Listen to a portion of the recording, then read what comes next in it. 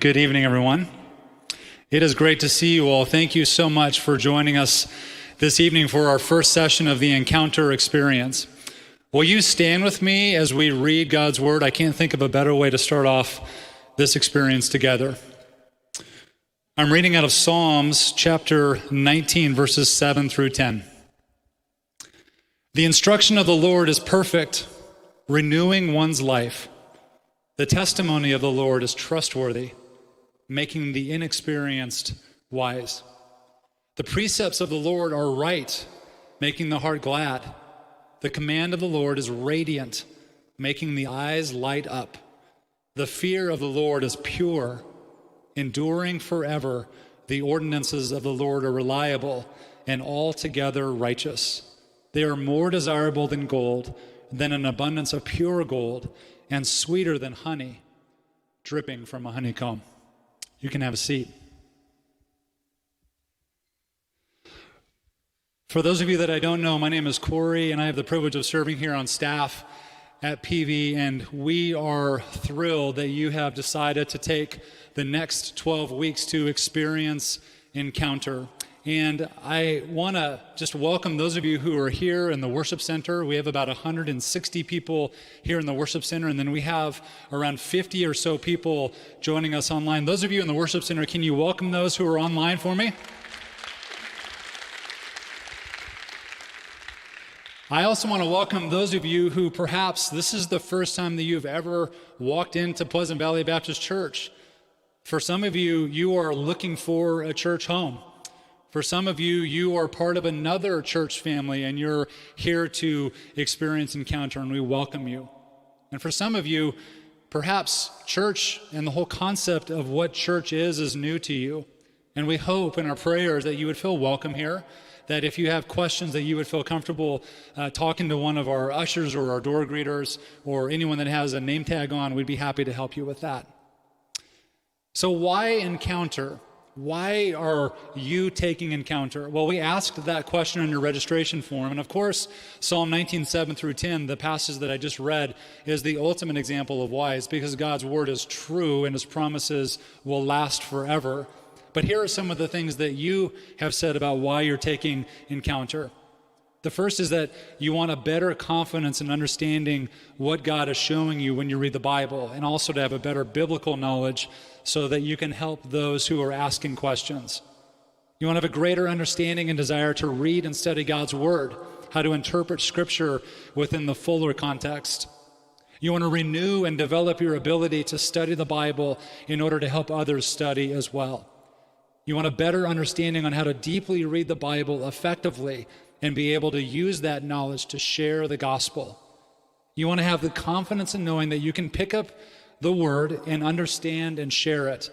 And then finally, you want knowledge and practical application on how to read, invest, receive, and then share Scripture.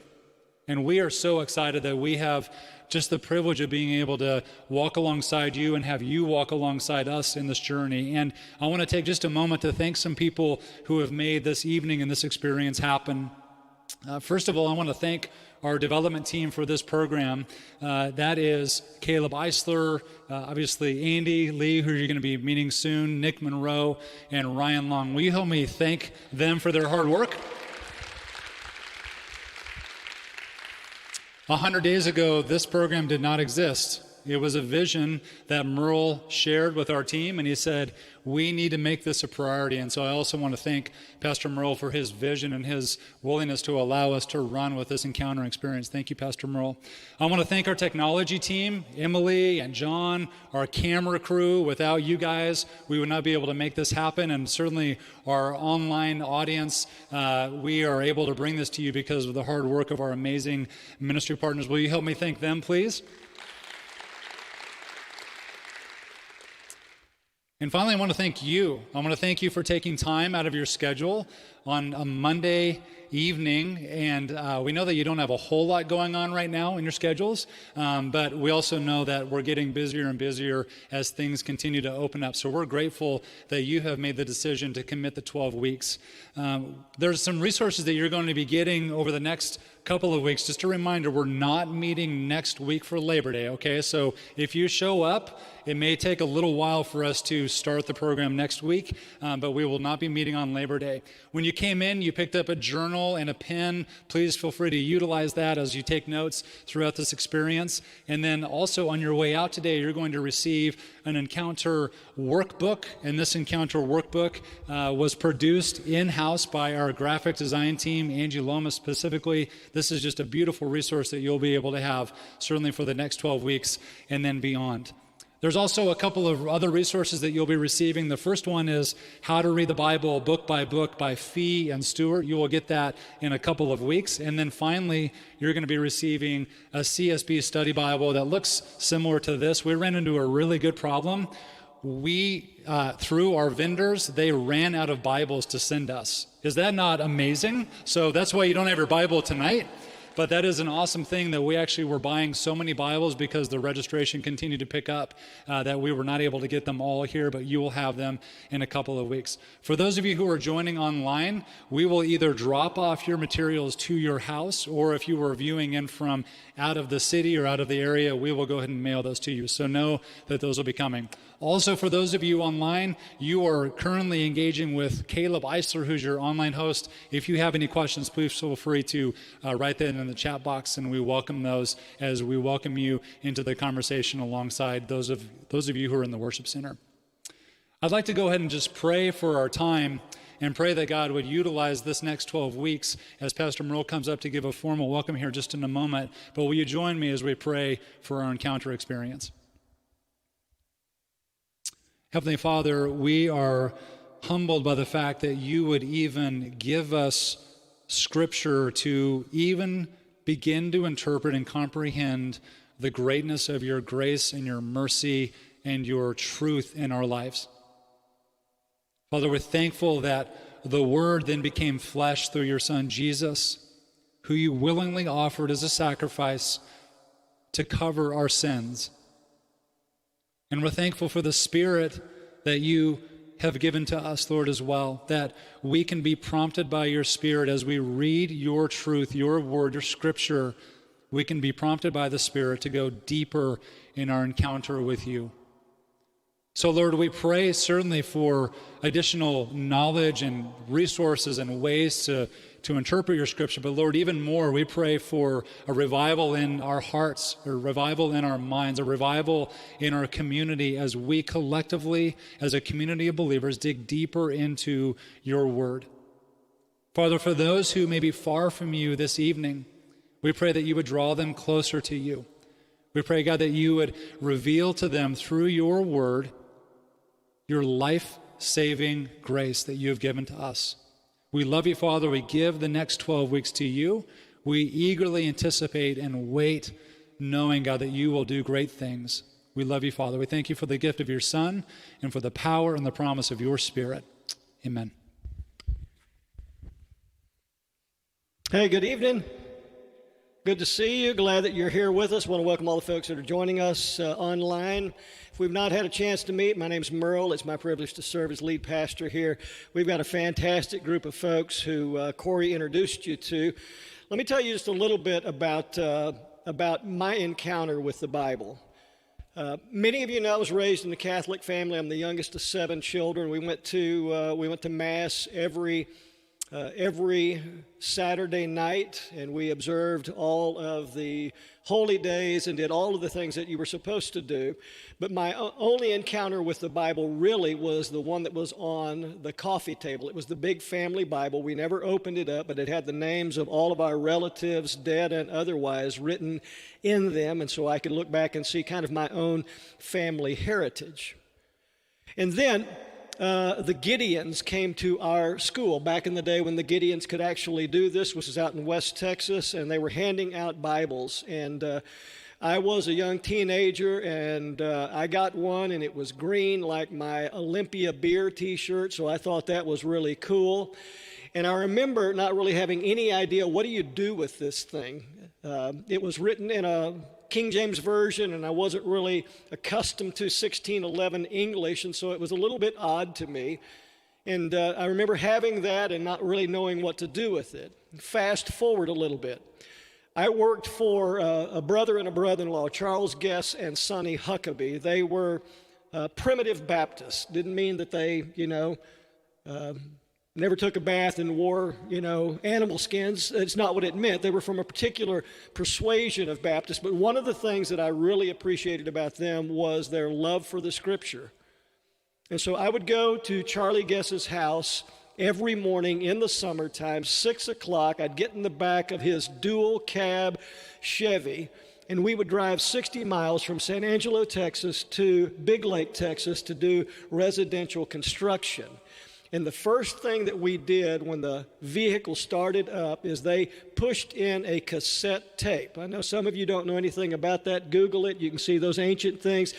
Put in a cassette tape of a guy by the name of Alexander Scourby reading the Old Testament from King James in his best British accent. I thought these guys had absolutely flipped their lid. I thought that the cheese had slid off their crackers. I thought that the elevator didn't go all the way to the top. All the things. I had never encountered people that actually did this.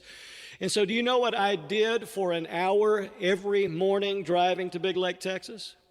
I slept because I couldn't really even understand it.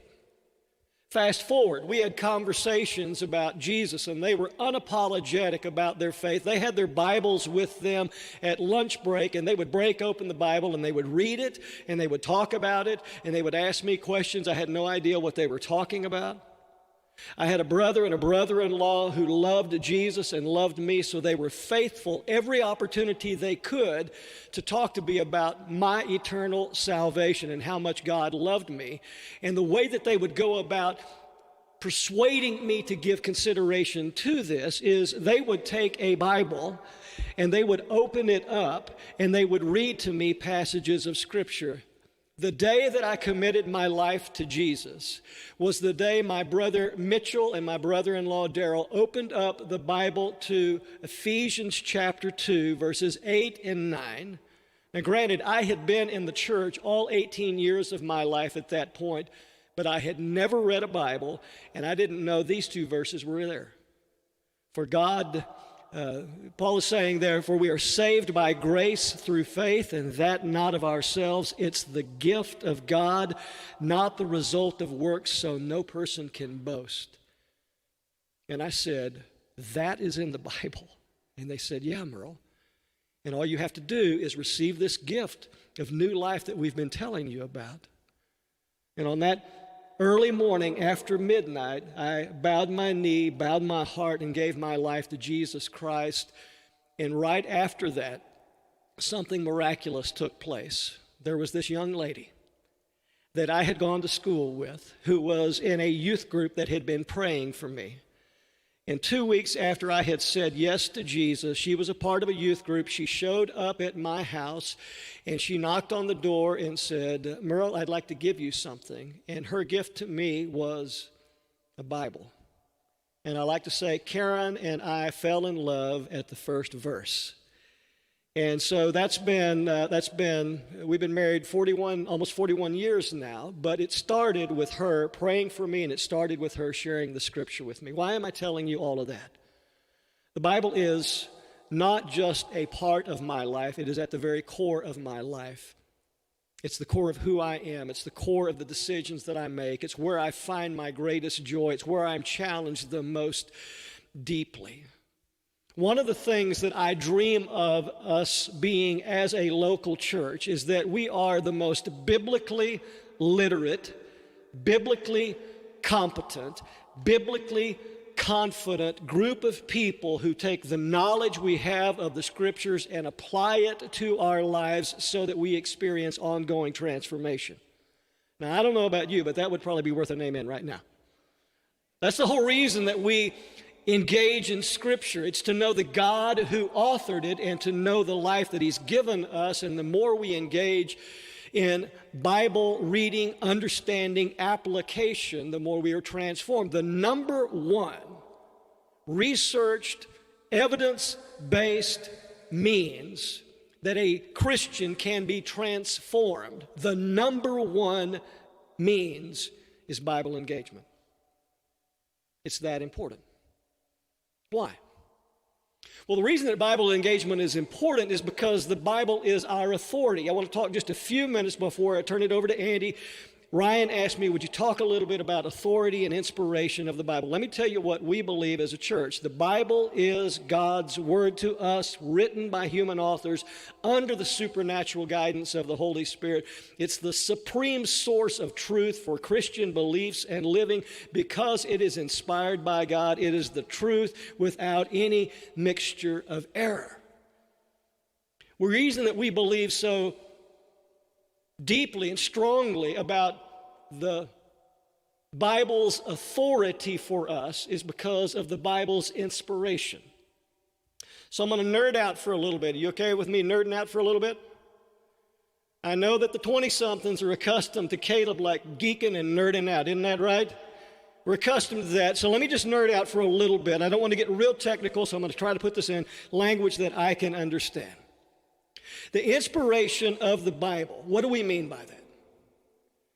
It's got a variety of definitions, some of them not in keeping with where we are, but I want to make sure that you understand them so that you know where we are. Some people contend that the Bible is inspired like all great literature. It challenges the human heart to reach new heights.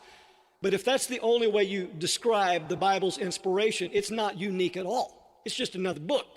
In other words, they see the Bible only as a human literary masterpiece, not being from divine origin.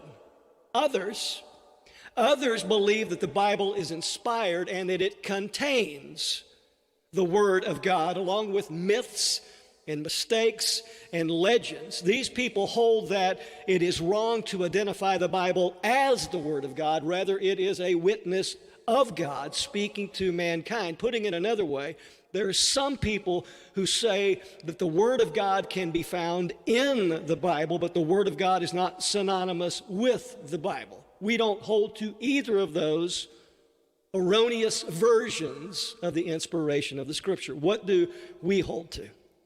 Two important verses that you want to mark down. 2 Timothy chapter 3, verse 16. 2 Timothy 3:16, and then we're going to go to 2 Peter 1:21. 2 Peter 3:16 says, all Scripture is inspired by God and profitable for teaching, for reproof, for correction, and for training in righteousness. And if you have a Bible, you ought to circle that word inspired. What it means is literally it is God-breathed. The origin of the Scripture is in God. It is not in man. It is God-inspired. It is God-originated. It is God-breathed. If you go to 2 Peter chapter 1, verse 21, Peter says, for no prophecy was ever made by an act of the human will, but men moved by the Holy Spirit spoke from God. What is Peter saying? The writers were moved by God to record what God wanted recorded, not in some kind of mechanical dictation, but each individual inspired by God, God speaking through their personality to accomplish God's authoritative work. And this is extended to all of the Scripture, every word of the Bible refuting the idea that there are myths and errors in the Bible. And since God is behind the Bible, since God inspired it, it is our understanding that God is perfect, and the result of God, the perfect one, inspiring the written Scriptures is that the Scriptures are infallible. They do not fail. They do not teach any kind of error whatsoever. Maybe I could say it like this. If the Scripture were not infallible, we could be left with a God-inspired error. Now, why is that important to understand? The entire Christian faith is based upon the premise that God is there and God is not silent. That's what the late theologian Francis Schaeffer often said. So what does that mean? God has worked through human authors in a unique supernatural way so that what you and I have that we read is not just the words of any human being, it's the word of God through human beings. So what does that mean for us? It means that the Bible is authoritative for our Christian faith. The Bible is the litmus test for truth when it comes to our decision making. So, what is moral? Check the Bible. What honors God? Check the Bible. How do we treat others? Check the Bible. How do we have a relationship with God? Check the Bible. Where do we find wisdom? You and I check the Bible, and we understand that we demonstrate that the Bible is authoritative when we use it as the right measurement in our life for our practice of living out the Christian faith. One final scripture, and then I'm going to turn this over to Andy. The Apostle Paul was on a journey, one of his journeys, and he entered into a town called Berea. And he went to the local synagogue, the local church, if you will, and he began to preach to them the gospel. The Bereans, unlike the Thessalonians that Paul had spoken to, had an eagerness about them. After they heard what Paul had taught, they went to the scriptures, that would have been the Old Testament writings, to see whether or not the things that Paul was saying was actually true. And that's what you and I should do anytime we hear anybody teach anything that they say is coming from the scripture. And that's what we should do anytime we hear anything that is claiming to be truth. How does this line up with the Bible? Architects and folks in construction use precise measurements to get a precise result. When this building was built in 1997, the architects and the contractors didn't just wing it on what they felt. They had very precise measurements in order to make sure that this building would stand for the generations. They would carefully mark their work out by inches and by feet. No seasoned builder ever has a hunch. He relies on a standard. The scriptures for us are that standard. We use it as our means of measuring what life is all about as far as God is concerned. Paul told Timothy, your mom and your grandma, they shared with you the scriptures which are wise, making you wise unto salvation. If you want to know how to be made right with God, how to be kept right with God, how to help others be made right with God, it's from the scriptures. Imagine what will happen when we are biblically literate, biblically competent, biblically passionate, and we apply the scriptures in ways that maybe we have never done so before. I'm excited that Andy Lee, he is one of our great ministry partners who has an absolute passion for Jesus and a passion to make God's word understandable to us, is going to come, and he's going to be our main teacher to help us have our own encounter with God through the scripture. So would you join me in welcoming Andy Lee?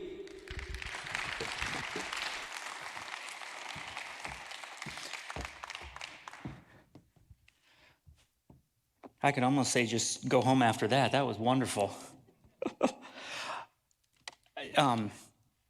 I can't tell you what a privilege it is to be here. About 100 days ago when we started looking and thinking about doing this, we talked about how many people did we think would do this? And I said, I think if we got 75, that would be incredible. And Ryan told me later, he said in the back of his mind, he thought, I think 75 is ambitious. And when we ordered materials, one of the reasons you don't have all your materials is because we started out and we ordered 30. And I think Nick cheated and ordered 50. and we have almost 200. That's just wonderful. I'm very excited. There are 4 great privileges that I have in my life. The first is that I am a citizen of God's kingdom, that he has called me and granted me the privilege that I don't deserve to be part of his kingdom and the work he's doing. The second great privilege is that I am a husband, and the third is that I am a father. And the fourth is that I get to help people understand God's word better. And so I get to do that right here with you. This is one of the greatest things that I can imagine in my life. So I'm going to start by asking you a question that you've probably thought about because you're here. And the question is, why study the Bible? And Pastor Merle has done a great job, and probably as you think about this, you are thinking some of the things that he said. Well, we study the Bible because it's God's word. We study the Bible because it's our guidebook for life. We study the Bible because it is everything we need for life and godliness. The list goes on and on. But that's this question: why study the Bible?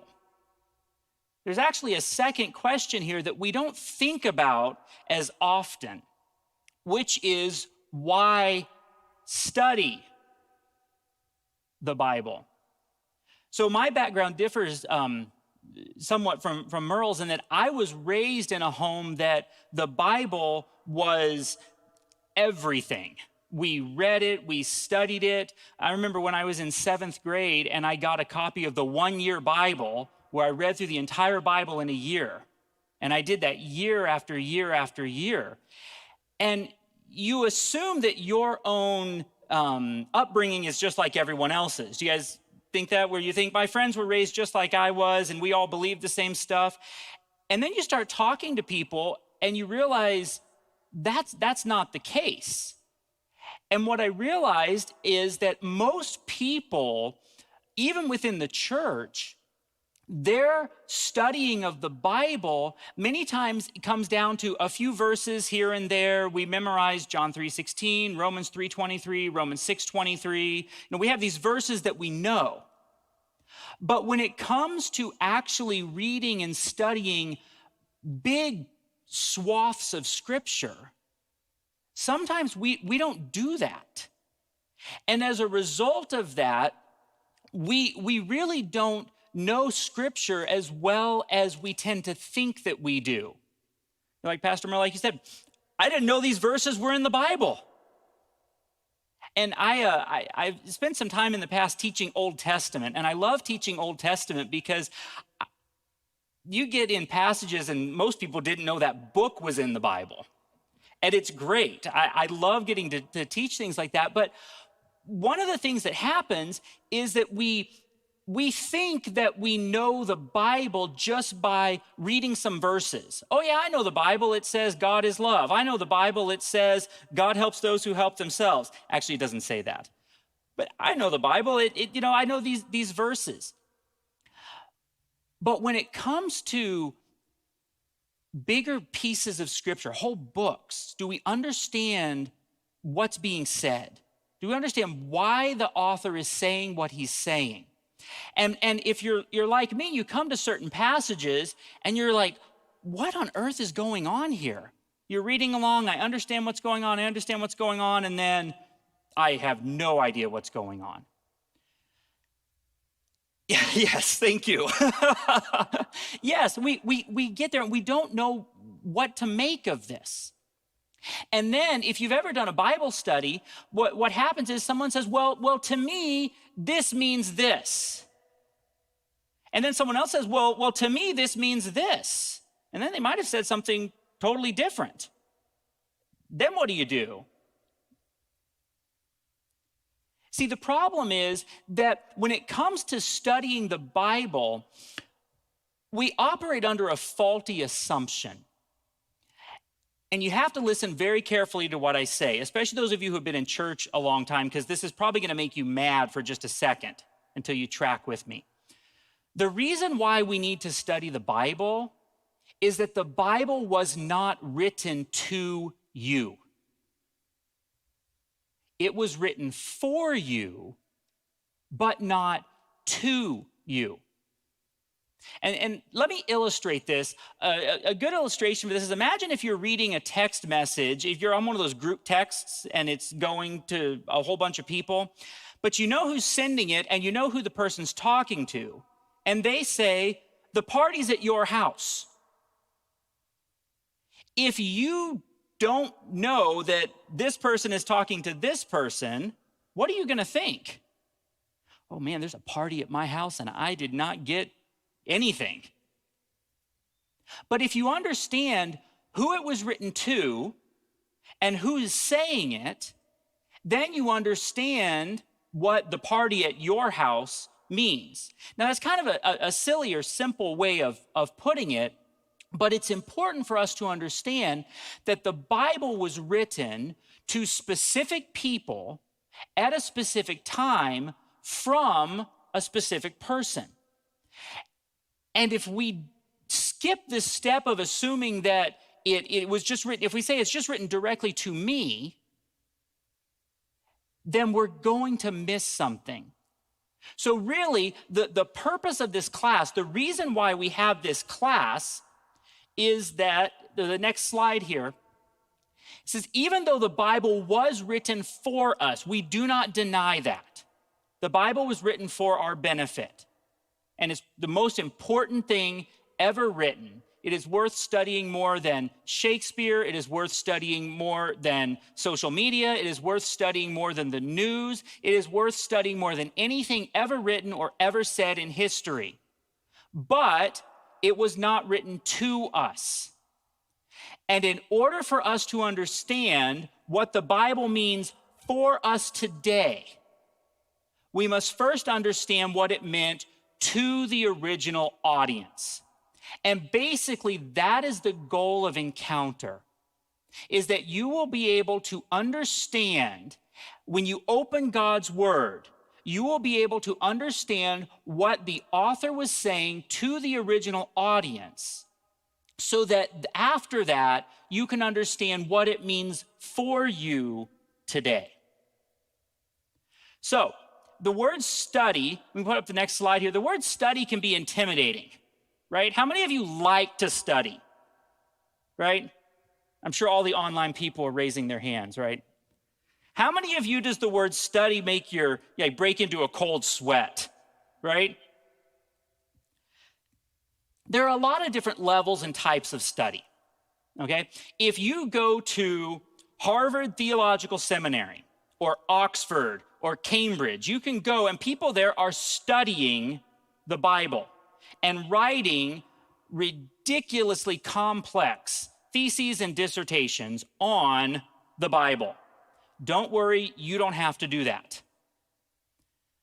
There are also people who each week study God's Word so that they can teach it or preach it. I'm not asking any of you to do that either, but many of you might do that. You may lead a community group, or you may teach a small group or pastor, or you may have an opportunity to even talk to a coworker about Scripture. But not everyone has the opportunity to do that. And sometimes we think, the only people who need to study are the paid or trained professionals. I think it's one of the great myths of our day is that Bible study is the purview of the professionals. None of us are professionals. I think it was C.S. Lewis who said one time, when it comes to studying Scripture in the Christian life, that really we're all in a hospital.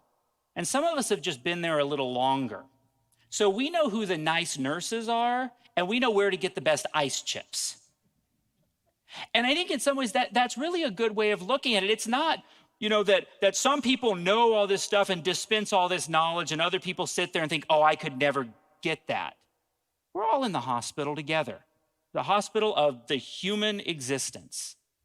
And we all have the ability to study and understand the Bible. Because one of the other things we believe is that the priesthood of the believer, which is a tenet of Baptist belief, is that the Holy Spirit resides within us and that I have the ability to discern what God is saying through his word. I do not need a priest or mediator or teacher or pastor to explain something to me that I couldn't get otherwise. And so we hold that true in belief, and this class will help us to hold that true in practice. All right? But at the very least, each one of us should learn how to read the Bible well.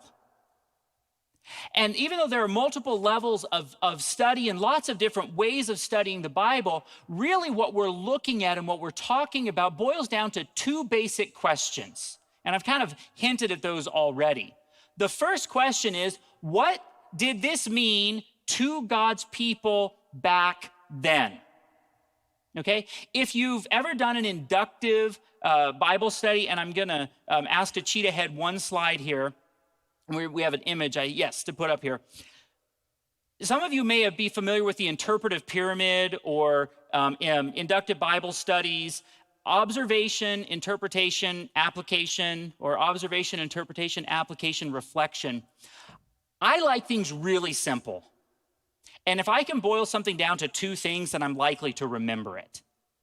And so what did this mean to God's people back then is the observation interpretation. If you're familiar with this, you can equate those. If you're not familiar, then don't worry, they're just big words.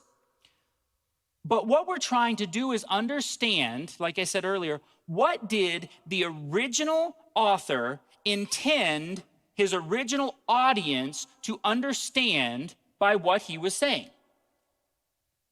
Then we have to jump to the second question, which is, what does this mean for God's people today? This is application and reflection.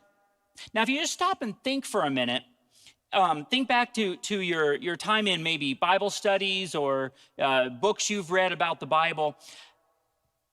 There are two errors that we can make sometimes. The first error that we can make, then this is the academic or the scholastic error, is we spend all our time right here. What did this mean to God's people back then?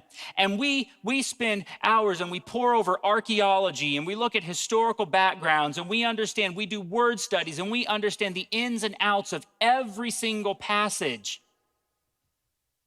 And we go off and it makes no difference in our lives. This class is not for you to simply increase in knowledge.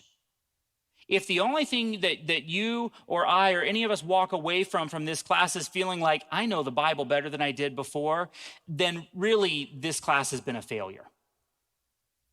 Because if all we do is know stuff, remember Paul says in 1 Corinthians, knowledge puffs up. And I've met people who knew a lot about the Bible who were very prideful about it.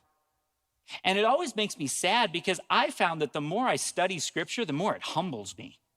Because I realize I'm a horrible person and I do not know God as well as I think I do.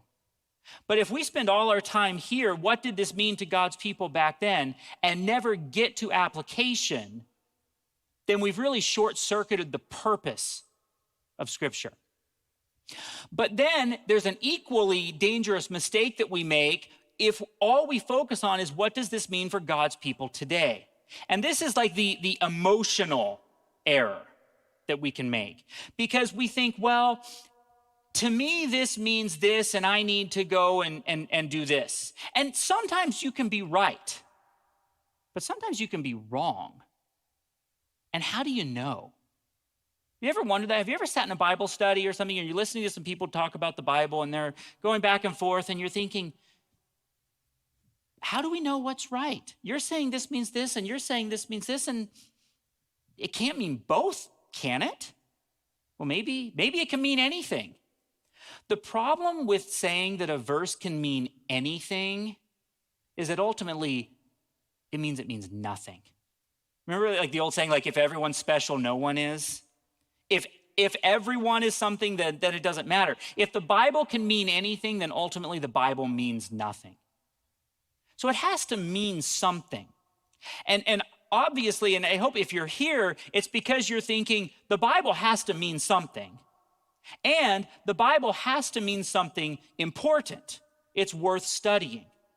So what I'm going to do in the remaining time is outline in a real simple way just some basic guidelines for how to study the Bible. Now, don't try to write all of this down because the main points are all in the manuals you'll be getting when you leave. So don't feel like you have to write everything down because some of you are going to blow a fuse trying to write all this down. Just maybe jot down general impressions or thoughts. Most everything that's on the slide will be in your manuals that you'll get when you'll leave. The only reason we didn't give them to you before is because I know you, because I know me, and if you got them before, you wouldn't listen. Okay, so we'll go ahead and go to the next slide. What we're going to talk about first is what did this mean to God's people back then? Again, as I said, this is observation and interpretation. Now, I have found in my study of Scripture that study is as much an art as it is a science. And sometimes we get really locked into a method and we think, okay, I have to do this first, then I have to do this, then I have to do this, then I have to do this. The only thing I'm going to encourage you is don't apply it before you observe and interpret, okay? First thing is, what did this mean to God's people back then? But sometimes we try to draw this line between, well, what is observation and what is interpretation? And it gets all kind of confusing because our brains don't always work like that. So what I want to give you is just some general ideas for how to do good observation and what things to think about as you're reading Scripture. The first thing that I would encourage you to do is to read multiple times in various translations. And again, this is something that sometimes gets me in trouble because if there is one thing that people who read the Bible love, it is their translation. And sometimes we think that multiple translations is a curse from the devil. But in reality, multiple translations is a great blessing. I remember one time I was teaching, I think second or third graders, and there were some kids there who they had their old King James Bible, and they were reading, and they were just struggling. And I remember thinking to myself, what we're teaching these kids is that the Bible is hard to understand. The best Bible translation is one that you will read. I'm going to say that again. The best Bible translation is one that you will read.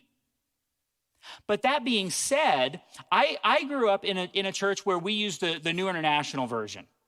And so I did all my scripture memory in the New International Version. I went to a Christian school where we read the NIV. And so I always had NIV in my mind.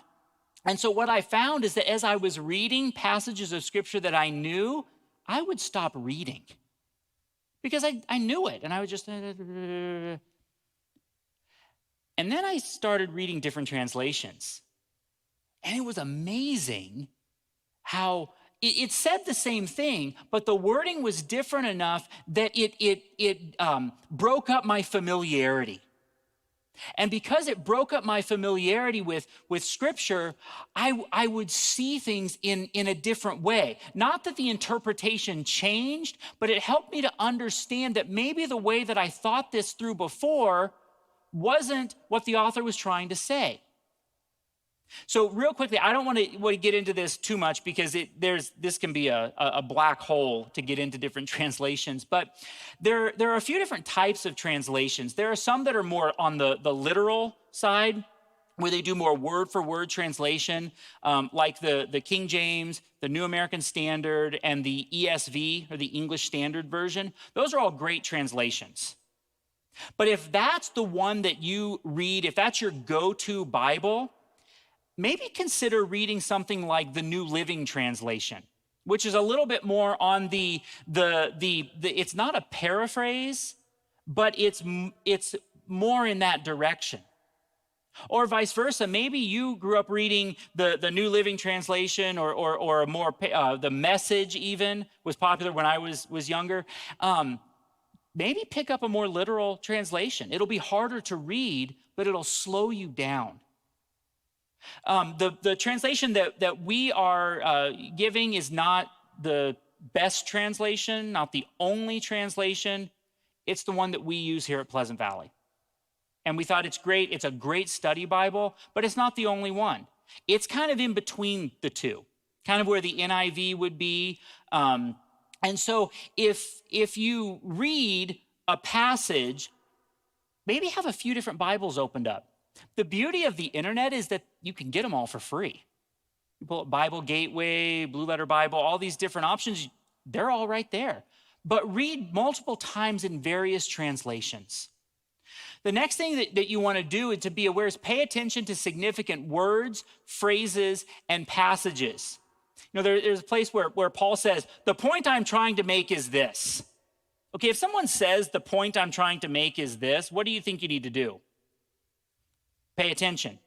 If something is repeated over and over and over again, like clean your room, clean your room, clean your room, what do you need to do? Clean your room, right? My kids don't get that. That's right. Things that are repeated are important. Significant words, phrases, sometimes something that maybe doesn't fit, that it just seems a little strange, that can be important. One of the other things too that happens when we read is there are times where the Bible will explain itself. If the author is explaining why he's saying what he's saying, that can be an important clue in understanding who he's talking to. So like in the Gospels, when they're translating Hebrew phrases into Greek, which then are translated into English, and both translations are there, it gives you a clue about the audience. And if we learn to be careful readers, then we begin to understand who the author was writing to, and it helps us to understand what he intended his audience to understand. Everybody with me so far? Great. Okay. So then another thing we need to do is be aware of how genre, another fancy word, may impact interpretation. Genre is just a fancy word that means literary type. So if you read the newspaper, that's a specific genre of literature.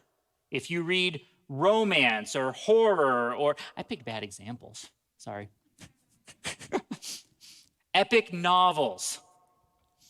They're different genres. But if you read the Sunday newspaper the same way that you read a horror book, well, you might do that nowadays, but if you read everything the same way, you're going to misunderstand something. You don't read love letters from your wife the way you read an accounting ledger. And we just know most of this. But when it comes to scripture, we don't always know what the genre or in literary type is because we may not be familiar with those genres today. I don't know about you, but really people don't write much today in wisdom literature. There are some, Benjamin Franklin, we have some of the haste makes waste, a stitch in time saves nine, but we don't get these little pithy sayings all that often anymore. And we might misunderstand or misinterpret and then ultimately misapply what wisdom literature is trying to say if we don't understand something that to the original audience was self-evident. They didn't need interpretation because it was written to them. The author and the audience were on the same page. We're a third party, so we have to interpret so we can understand what is being said. Another thing we have to do is pay attention to historical and literary context. Now, what I mean by that, historical context is when the book was written. See, we have the Bible, it's one book. And sometimes we'd almost have the assumption the Bible was all written at the same time. It was actually written over a period of 1,500, 1,600 years in three different languages to all kinds of different people.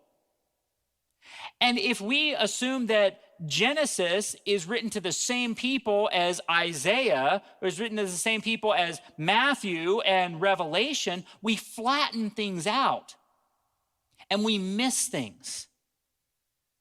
So historical context is important. Who was writing this? When were they writing? I mean, big questions. Old Testament, New Testament, big difference. But even within the Old Testament, was this written before Israel was taken into exile or after they were taken into exile? That's a big difference too. And we're going to talk about a lot of these things and help give you some tools that will help you to understand the historical context so that you're closer in your mind to understanding what the original audience would have understood. But we also have something called literary context. And this I kind of hinted at earlier. It's something that's not as, we don't think about as often, but how many of you know what John 3:16 says?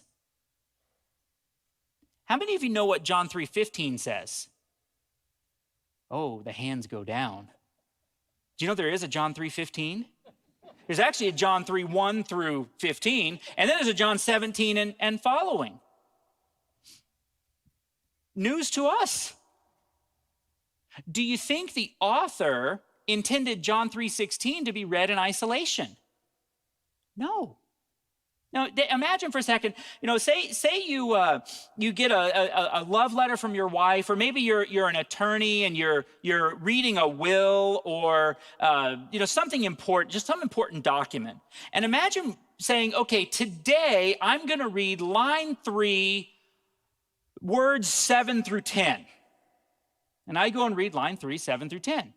And then tomorrow I'm going to get up and read line 12, and I'm going to read all of that line because it looks nice. And then the next day I'm going to jump over here and jump over here. Are you ever going to understand what is being said? You're not going to be in business very long if that's how you read stuff, and you're not going to have a very good marriage if that's how you read things that your husband or wife wrote to you. But if that's the only way we read God's word, then do you think we're likely to misunderstand what's being said? A classic example of this is Philippians 4:13. I can do all things through Christ who strengthens me. And we say that, and then we go and we're going to win a football game because I can do all things through Christ who strengthens me. Or I'm going to go climb a mountain even though I haven't trained, or run a marathon, but I can do all things through Christ who strengthens me. And then when it doesn't work out, then there's a problem with Scripture. Scripture it must not be true. Well, the problem isn't with Scripture. The problem is that we're misapplying something because we've misinterpreted it. And we've misinterpreted it because we didn't pay attention to the literary context, which really all literary context means is, what's the stuff around it? What was said before this? What was said after this? Most books in the Bible were intended to be read all the way through. Romans is a letter. Hebrews is a letter. The funny thing about Hebrews is at the end, the author says, I've written such a short letter. And we're getting through and we're like, what on earth is he talking about? It's intended to be read all the way through. And if we aren't reading that way, if we're not paying attention to literary context, then we undermine our goal, which, as I've said, and you're going to get tired of hearing this over the next 12 weeks, and you'll probably be able to start finishing my sentences for me. The goal is to determine the author's original intent to his original audience.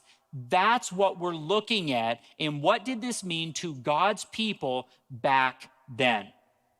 Because one of the things that we believe when we talk about inspiration and infallibility, and the question is, whose opinion matters?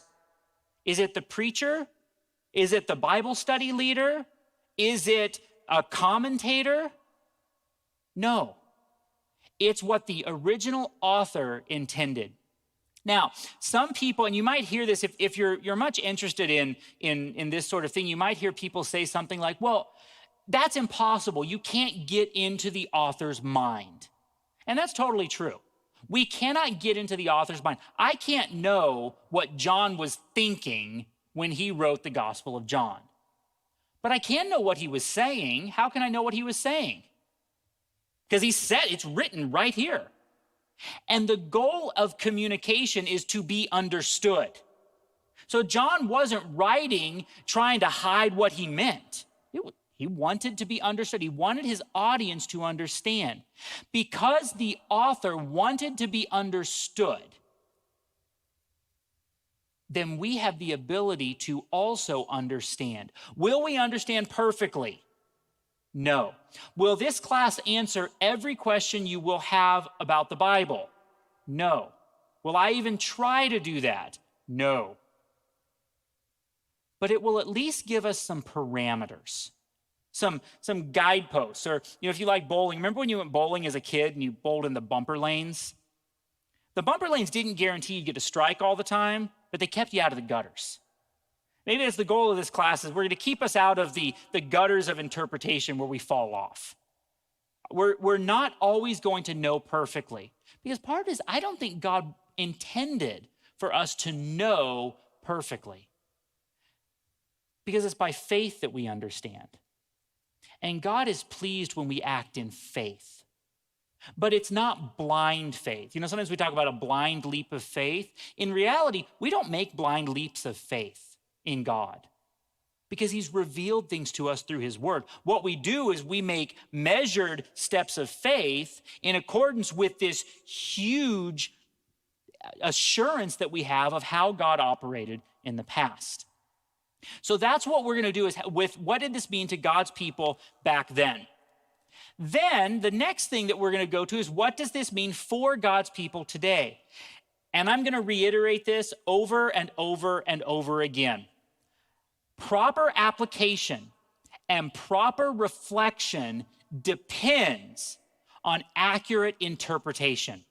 One of the little statements that works really well here is, the text, the scripture, will not mean something different for us than it did to them. They have to be in line.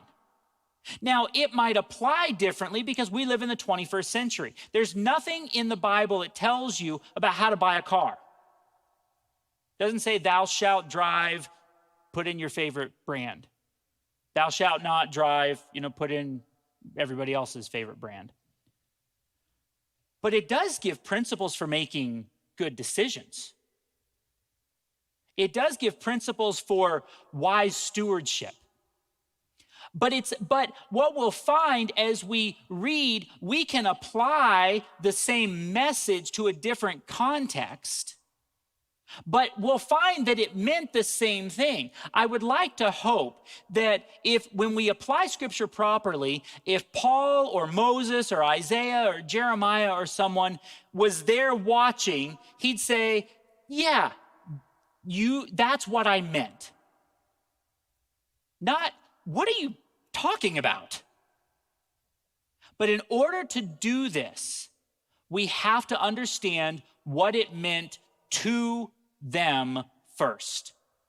The most sincere and profound efforts to apply and reflect on God's word can lead to all sorts of problems. From blind idealism, I can do all things through Christ who strengthens me, to outright heresy.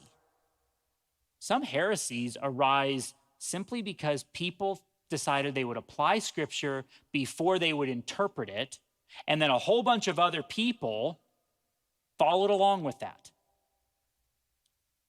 Remember, the Bereans checked scripture. None of us are infallible. God's word is. And if we don't precede application and reflection by careful observation and interpretation, we turn a valuable tool, one of the greatest things that God has given us, into really a dangerous weapon. And a lot of people, you hear people say things like, well, the Bible is dangerous. The Bible is, all sorts of things. And a lot of times what they're saying is true, But the problem is, it's because Scripture has been misinterpreted. And you find that people use the Bible to justify their own sinful behavior. But if you read carefully and you observe and interpret, you'll find out that's not what that means. That's not what the author was trying to say. Have you ever heard someone preach or teach or say something, and in your heart, you're like, that's not right. I can't explain why, but there's something not right about that. Our goal is to move past that, which is really the Holy Spirit in us saying, be careful. To where we can say, that's not right, and here's why it's not right. And most of the time, it boils down to people who are teaching or leading a study who have not done good observation and interpretation, who didn't first ask the question, what did this mean to the people back then? So is everybody with me so far? I know this is a lot of information. So what did this mean to God's people back then? And then we say, what does this mean for God's people today? Now, when we come to application, we'll go ahead and put up the next slide. When it comes to application, notice the S. Oh. There we go. Merle looks so good when he does this, and I'm like...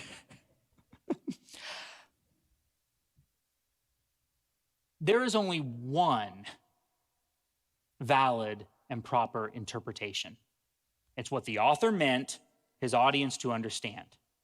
Now, we'll caveat that a little bit later on, but I would say 99% of the time, there's only one valid interpretation. There are many valid applications because my life is different than yours. Now, that doesn't change what Scripture means, but it does change how we apply it. So the question to find applications, and these are just some guiding questions. Okay, I'm not saying these are the be-all, end-all. This is your 7 steps to finding an airtight, perfect application. These are just guidelines. The first one is this a knowing or a doing text? One of the mistakes we make when we jump straight to application is we don't ever bother to think, did the author want his audience to do something on the basis of this, or was he just telling them something? So one of the books that we're going to read early on is the book of Ruth. If you assume that Ruth is how to get yourself a husband in 5 easy steps, it's not going to make any sense because, I don't think we're going to find any threshing floors nowadays. Because the book of Ruth is not a doing text. It's a knowing text. The author wanted his audience to know something. How did the author intend the original audience to apply what he was saying or what he was written, the written text? You ever stop and think about that? It's a great question.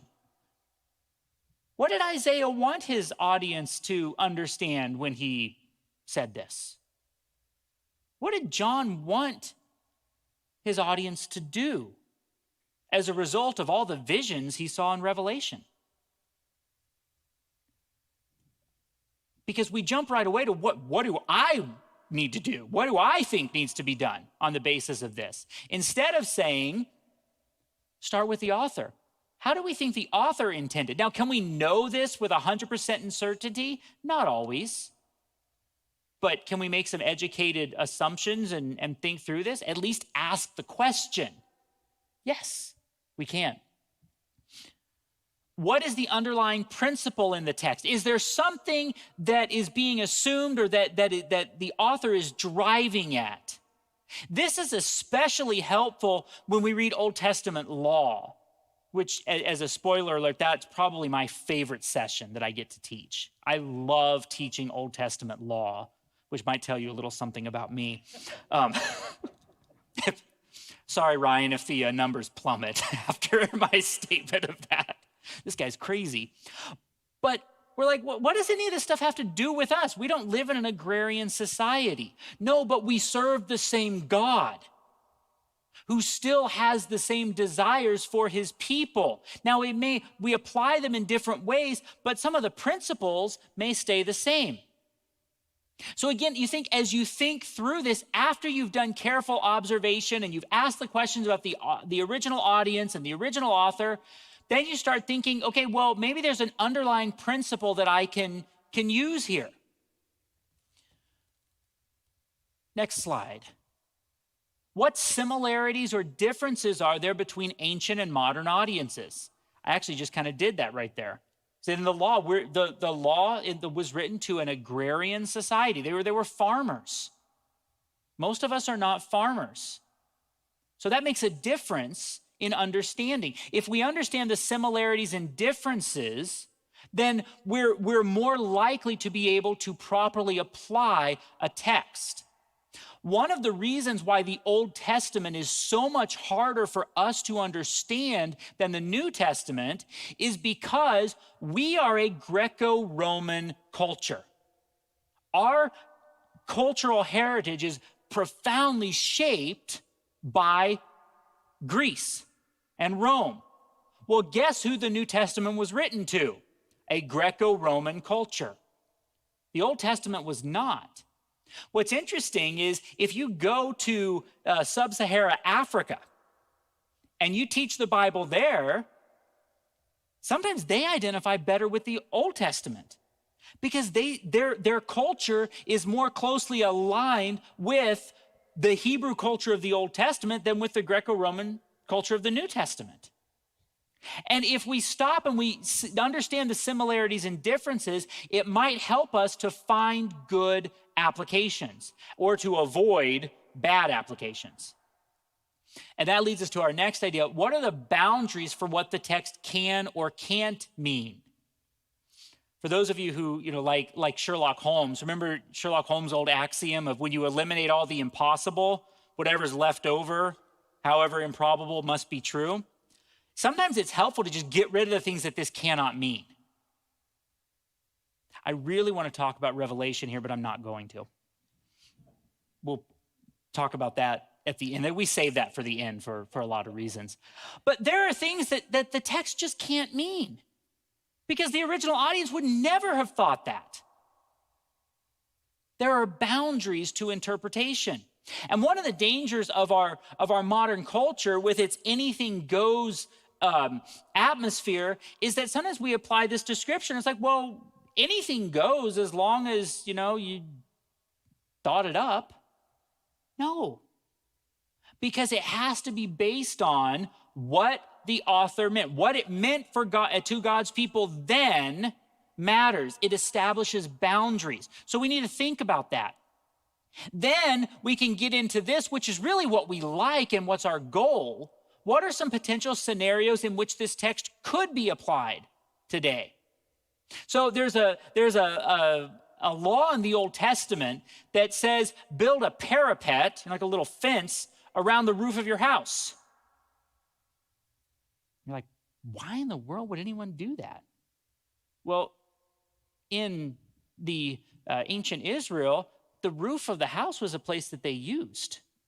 They would go up and be on it. It's like a modern downtown urban apartment building, right? Your tennis courts or your pool's up on the top.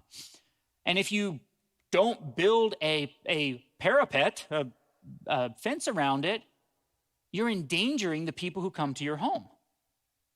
Okay, now, most of us, if you live in a suburban or rural, your roof is like this. Nobody's getting up on your roof. You don't even want to get up on your roof. But the principle, the scenario, you could say, well, I need to keep my sidewalk cleaned and shoveled because I care about the people who are coming to my home and walking by. And you thought it was just you're legally responsible to do that. But do you see how if you understand, okay, well, instead of saying, well, that doesn't mean anything to me, I don't even know what a parapet is, you begin to look and say, well, there are similarities and differences. I understand the principle here, and there might be a potential scenario where I can apply that, where I need to care about the people who come and entrust themselves to my security when they come to my house. So these are just some questions to find applications. However, again, it's not a science. And even just, it's beyond an art as well. Because one of the things we believe, and we go to the next slide, we believe that Scripture is unlike any other book ever written. We believe that this is God's word. And we believe that God is living and active, and his word is living and active. And we believe in the work of the Holy Spirit who inspired the writing. We don't believe that the Holy Spirit continues to inspire writing, which is why we're not adding books to the Bible. But we do believe that the Holy Spirit illuminates or shines a light on Scripture so we can understand it. If you do not pray that the Holy Spirit would guide your mind and your heart as you read, it's like going to battle without a weapon. You're just underarming yourself. And the beauty of this is we pray for the Holy Spirit's illumination. So when we discover something, when we encounter God in his word, is it because of our brilliance? Is it because you have the Andy Lee guaranteed 6 steps to whatever? No. It's because the Holy Spirit guides us into truth. We need to meditate on the passage and its idea. I was laughing about this as I was preparing this because, and you may have this happen too. Sometimes my most profound aha moments with Scripture happen when I'm mowing the lawn, or happen when I'm fixing a car, or helping cook a meal, or taking a shower, just whatever. It's because I fill my mind with Scripture, and then I go about my day. But as I go, those passages, those thoughts they percolate in my mind. So you're mowing your lawn, and your neighbor's tree limb is hanging over that you've hit your head on 4 or 5 times. And when you almost hit your head, instead of cursing your neighbor, you think, I don't really love my neighbor like I ought to.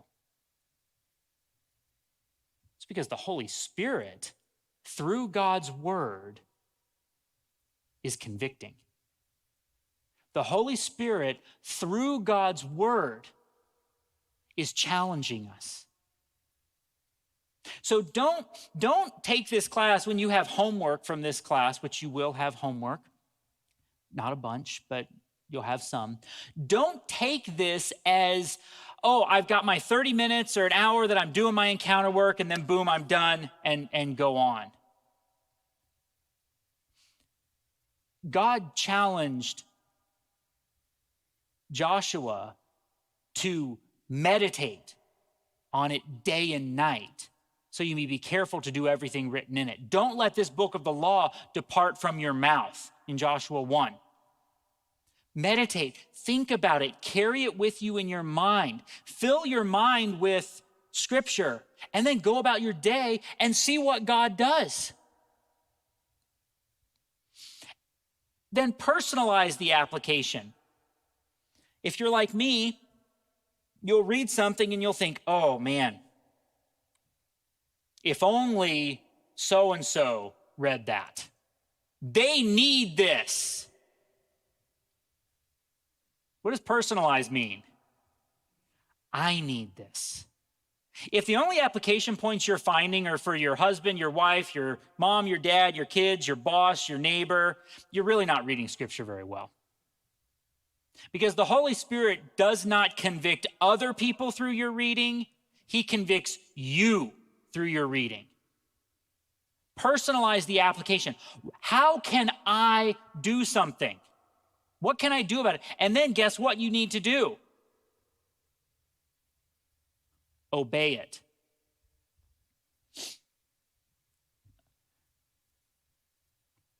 Fastest sports car in the world does nothing in a garage. If you don't obey God's word, don't bother reading it. I mean, really.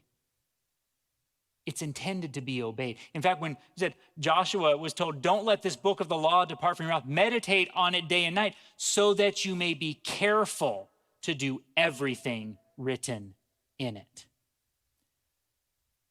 I think in a lot of our churches and in our lives, we have two problems. First of all, we don't read Scripture. We don't know Scripture. And secondly, we don't obey Scripture. Imagine how different our family, our church, our city, our country would be if people who said they believed God's word actually read it and put it into practice. How different would my life be if I put into practice the things that I read? We encounter God in his word, and I think the truth is sometimes we really don't want to encounter God. Because when we encounter God, it can be a scary thing, because you know what God tells us most of the time? We need to change.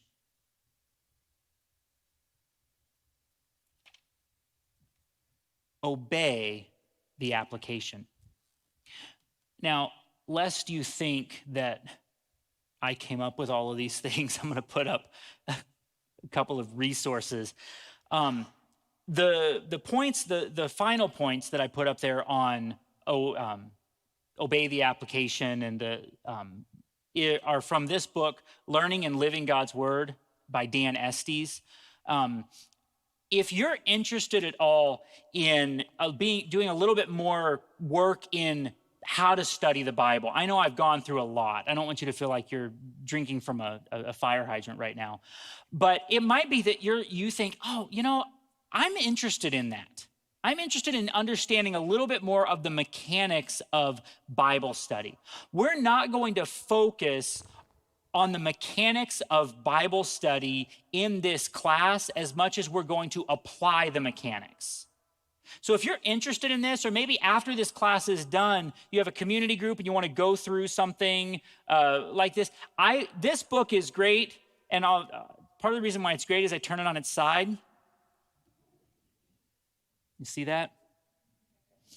It's manageable. And it's really, really, really good. If you like a little bit more of the nuts and bolts of things, and really a lot of the things that I'm presenting in each session on genre and the types of literature come from the book, How to Read the Bible for All It's Worth. Don't confuse this with How to Read the Bible book by book, which is what you have. This is the first book that Gordon Fee and Douglas Stewart wrote. And it kind of just goes through the genres a little bit. And in your book, How to Read the Bible book by book, sometimes you'll come across a statement that says, in How to 1, we blah, blah, blah, blah.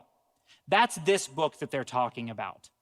The reason why I prefer to start with How to Read the Bible book by book is because it actually gets us into the Bible, book by book.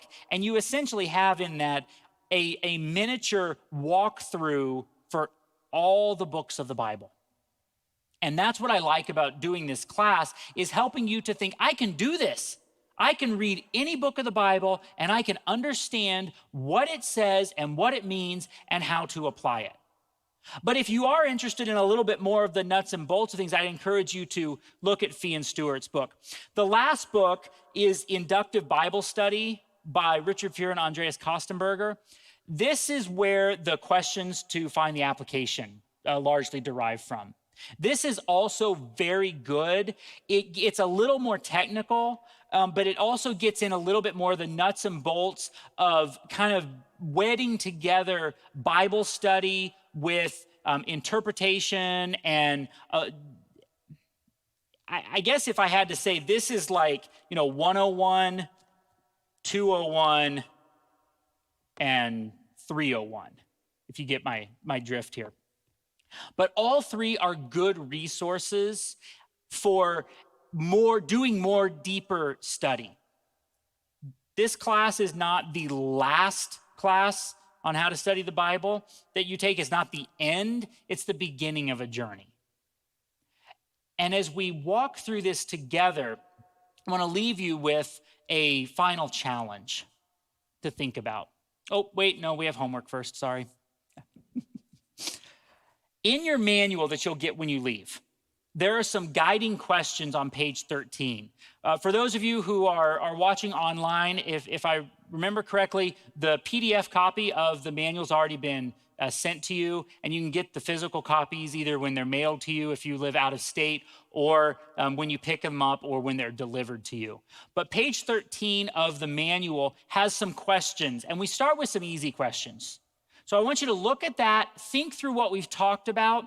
There's a summary of session 1 that kind of gives a little bit of the things I've been talking about. So if you fell asleep or just got totally lost, you read through that and kind of jog your memory when you answer those questions. Next week, we're going to talk about, why do Christians need to study the Old Testament?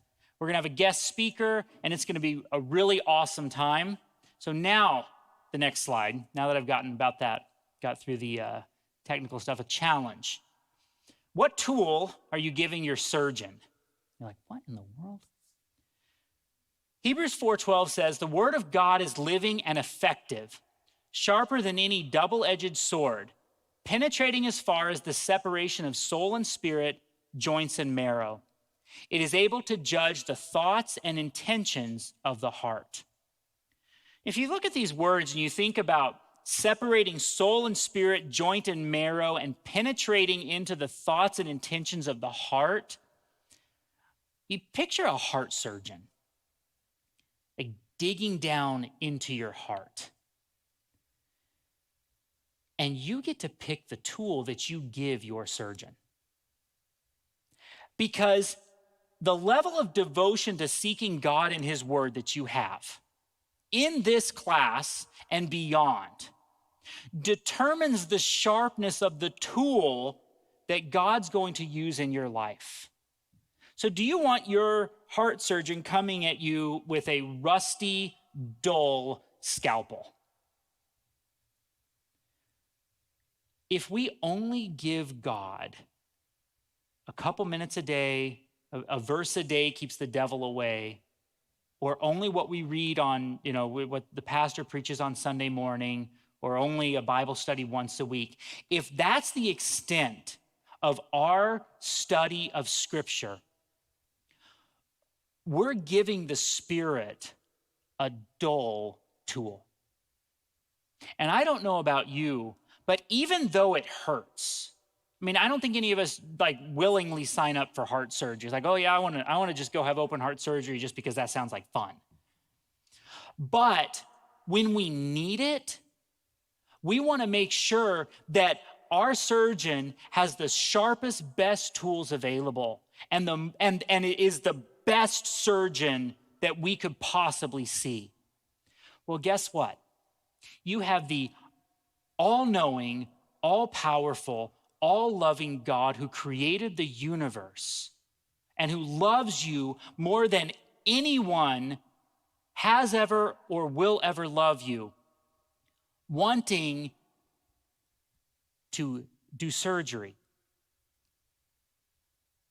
But he's not going to make you seek him. There's some effort involved. So my closing challenge to you as you begin this class, 12 weeks, but then even beyond, is give it your best. Now, for some of you, your best may be 15 minutes a day. For some of you, it may be an hour on Saturday morning. For some of you, it may be an hour or two every day.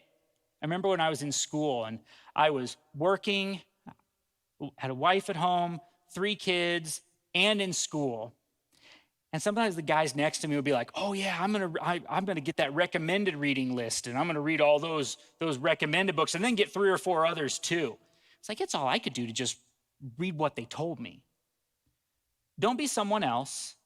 Don't try to do, don't feel bad if you can't do what other people do.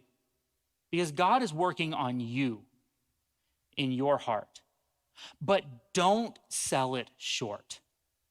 Because if you pick up the challenge, if you say, I'm going to give the Holy Spirit a sharp tool to do surgery in my life, to cut things out that are displeasing and to put things in that are pleasing, I promise you, you will be glad that you did. Nobody ever said, I tried, God, I gave it my best, and he's not for me. Not people who really seek him. If you really seek him, he promises in Scripture, he will be found by you. I'm really excited about the next 12 weeks. I'm excited about what God's going to do in each of your lives. I'm excited about what he's going to do with us as a group. If you look around, you're grouped together. You're almost like a little mini cohort. You'll get to know each other. You might have some time to socially distanced communicate with each other. But we're walking through this together. And like I said at the beginning, I am, Caleb is, Pastor Merle, all of us here, all we are people who've been in the hospital long enough to know where the good ice chips are and who the nice nurses are. We're here for you. We're praying for you. We're really excited about this opportunity. So, Pastor Merle, you're going to come and close us out. Hey, why don't we join together in thanking Andy? Awesome job.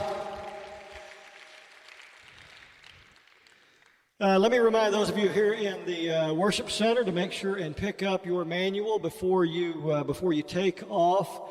And a reminder, we are not meeting next Monday because that's Labor Day, but we will meet the following Monday, which is September the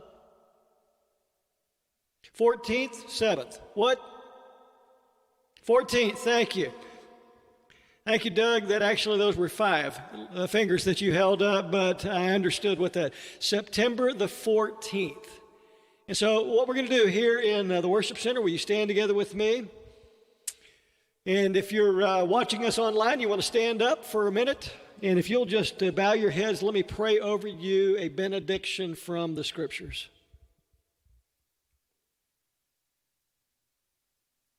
Now to him who is able to protect you from stumbling and to make you stand in the presence of his glory without blemish and with great joy.